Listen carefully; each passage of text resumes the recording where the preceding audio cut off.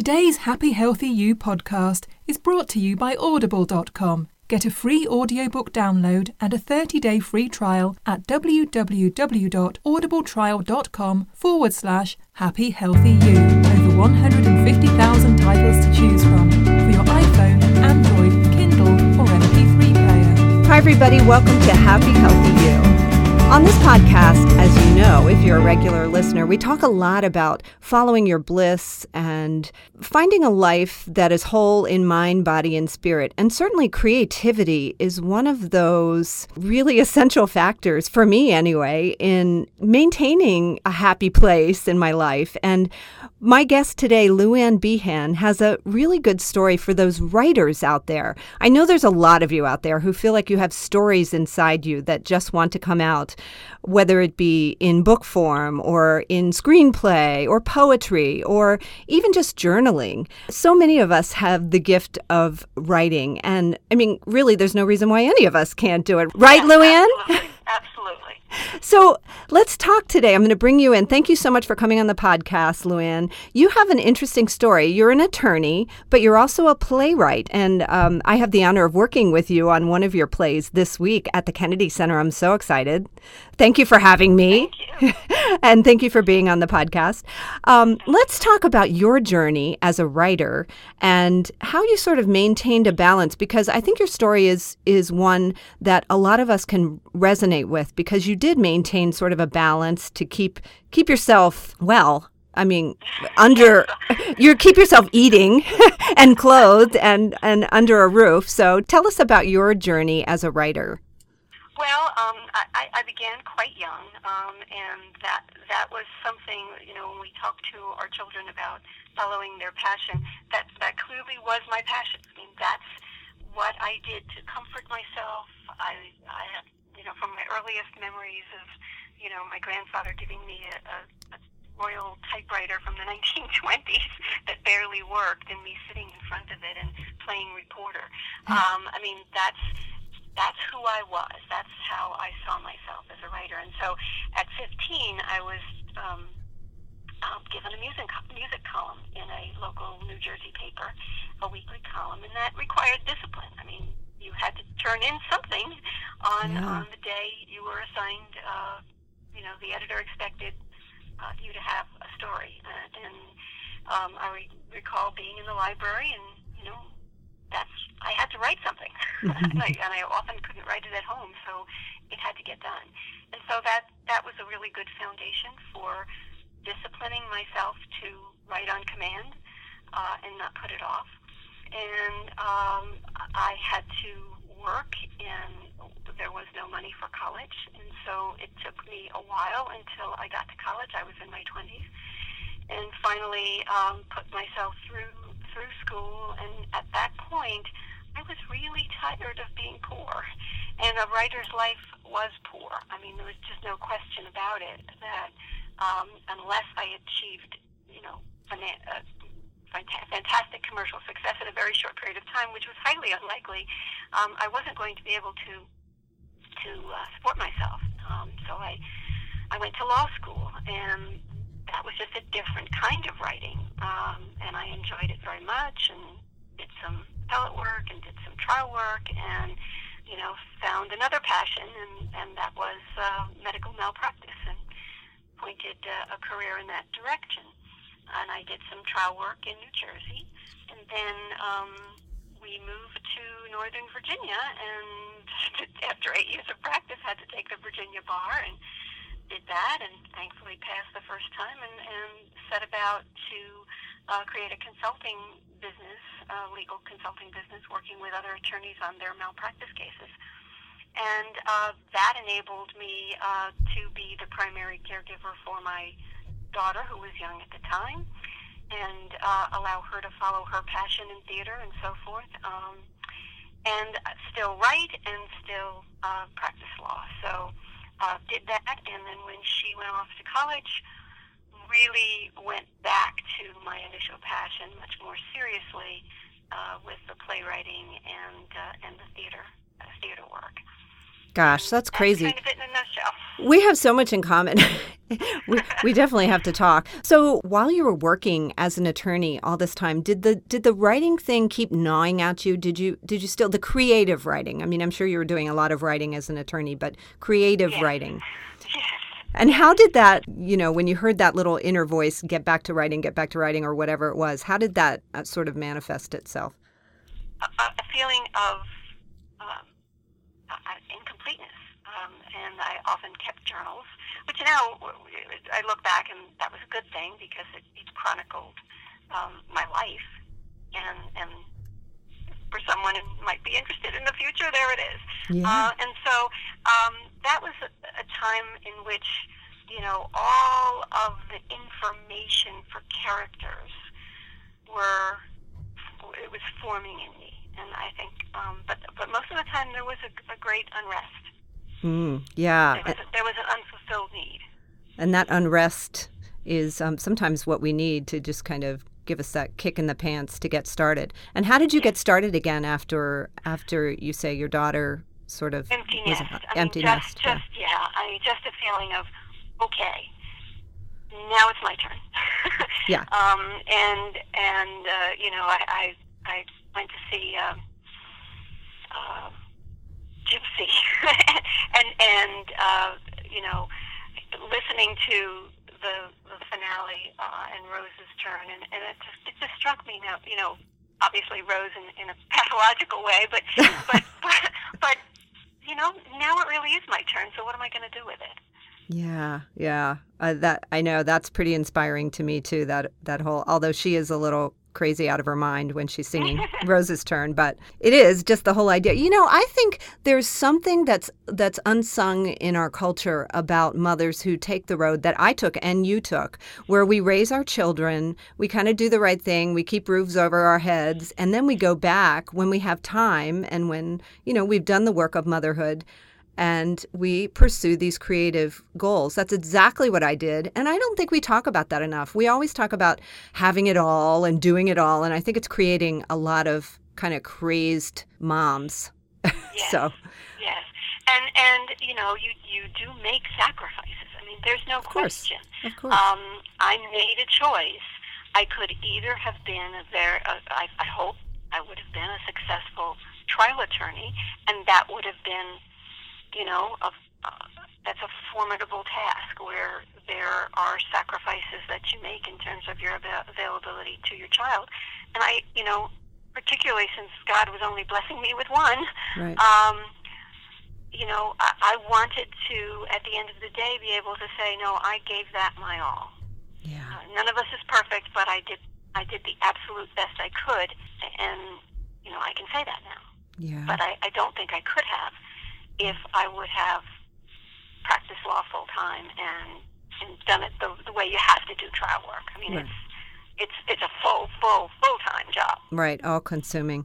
So what was the first foray into writing at that time? Because you wrote for a column earlier. How did you decide that not screenplays, but plays were your writing? Actually, wanting to raise money for charity. Oh. I founded a theater ministry at our church, and the idea was to develop new work, because the church said, well, we'll give you the space, but we can't give you any startup money.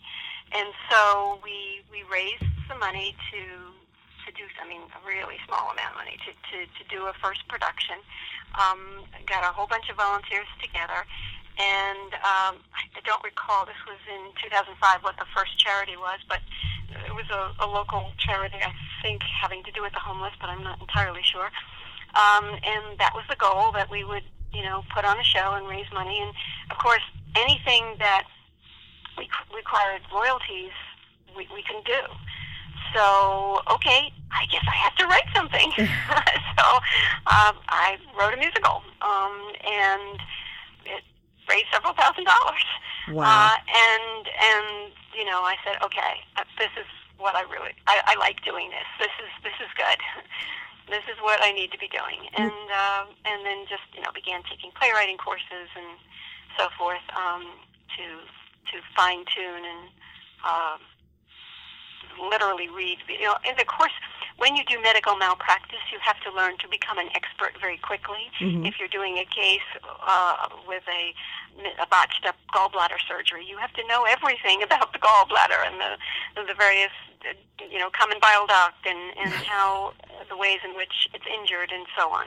And you become an expert in that if that's what your case is about. And so quickly, I became an expert on what needs to be done to, proper format for musicals and, what works, what doesn't work, the 11 o'clock number, and and so on. So it kind of went from there, and then we began. There was a call to entertain in nursing homes, and we didn't have a script, so I wrote something called A Christmas Wedding, which is an interactive play to be done with in the remembrance units of the nursing homes that deal with dementia and Alzheimer's patients, and it was very successful. We actually did that 2 or 3 times. Wow. That's fun. How much fun. And you never were inspired to write a medical malpractice musical? No. Who knows? Maybe medical one day. Malpractice the musical. No. Yeah. Well, let's talk about this play. Now that you have several plays under your belt, the play that we're working on together this week, talk about Birthmark. How did that come about? Well, I wanted to explore the way secrets and lies reach into the next generation, even when a parent tries to protect the child from the truth. That whole concept just interested me. I went to Philadelphia after searching and finding these videos online of wheelchair dancing, and went to visit American Dance Wheels Foundation in Philadelphia when they were doing an instructor weekend. And I was absolutely blown away by what I saw in terms of the beauty and the elegance of dancing with wheelchair patients and a standing partner. The joy on the faces of the patients when they were moving, and these were both patients who had been born using wheelchairs, and then patients who had an accident or something happened to them and then had to be confined to a wheelchair, and soldiers and so on. And every one of them just really, really were enjoying being able to social dance. And some of them were incredibly good at it. And I could see the athleticism that it took and the energy, and it was just great. And I knew that I had a show. What a unique idea. Yeah. That's the other thing that people have said. We had a reading in April at First Stage in McLean, and the audience response was, this is cool. No one's done this before. We didn't know what to expect, but this is very different. Wow. So hopefully. Yeah. It's always good to be the first with anything. Yeah, I've certainly never heard of it being done before. I think it's I can't wait to see how it turns out. We start rehearsals tonight. So tell me about my character, maybe really quick. What did you have in mind? I love the script. It's so funny and it's so heartfelt. And but my character, Annabelle, she's where did the inspiration for Annabelle come from? Annabelle is a compilation of several different people in my life. And she's kind of clueless about her own behaviors. She's narcissistic and not necessarily a nice person, as we learn at the end. And, she has a bit of resentment toward her daughter. And so we see another theme in the show is resentment and the poisonous nature of resentment. Now, having said this, it is a comedy. Right. But, as all comedies, there is that underlying dramatic theme, because that's what makes us laugh, the juxtaposition of how sad to, oh, this is funny. Right. Because we see some of these bad things in all of us. Sure. So she has many facets to her. She does. I've found a few layers already, and I've just begun to get to know her. So I'm excited to play her. So let's talk about the Page to Stage Festival at the John F. Kennedy Center for the Performing Arts. How exciting is that for you to bring your play there? It's very exciting, and it's actually the second year I was asked to do it. Oh, so, it's amazing. Yes, the last year my musical One More Night was selected, and then this year the straight play Birthmark. They run this so well. The way they do everything at the Kennedy Center, it's phenomenal for new or even for established writers. I know one year Ken Ludwig brought one of his new shows there, and it's an opportunity to reach people that you otherwise wouldn't reach with your material. You get incredible feedback. Last year we were in a space that seated 100 people, and there were people who stood in the back for the entire 2-hour presentation, and 85% of them stayed for the talk back.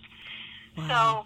So that's, these are people who really enjoy theater, and then when they give you feedback, it's valuable. Yes, and we should say the performances are free at the Page to Stage Festival. So you only pay for parking if you drive, and the Kennedy Center runs a shuttle.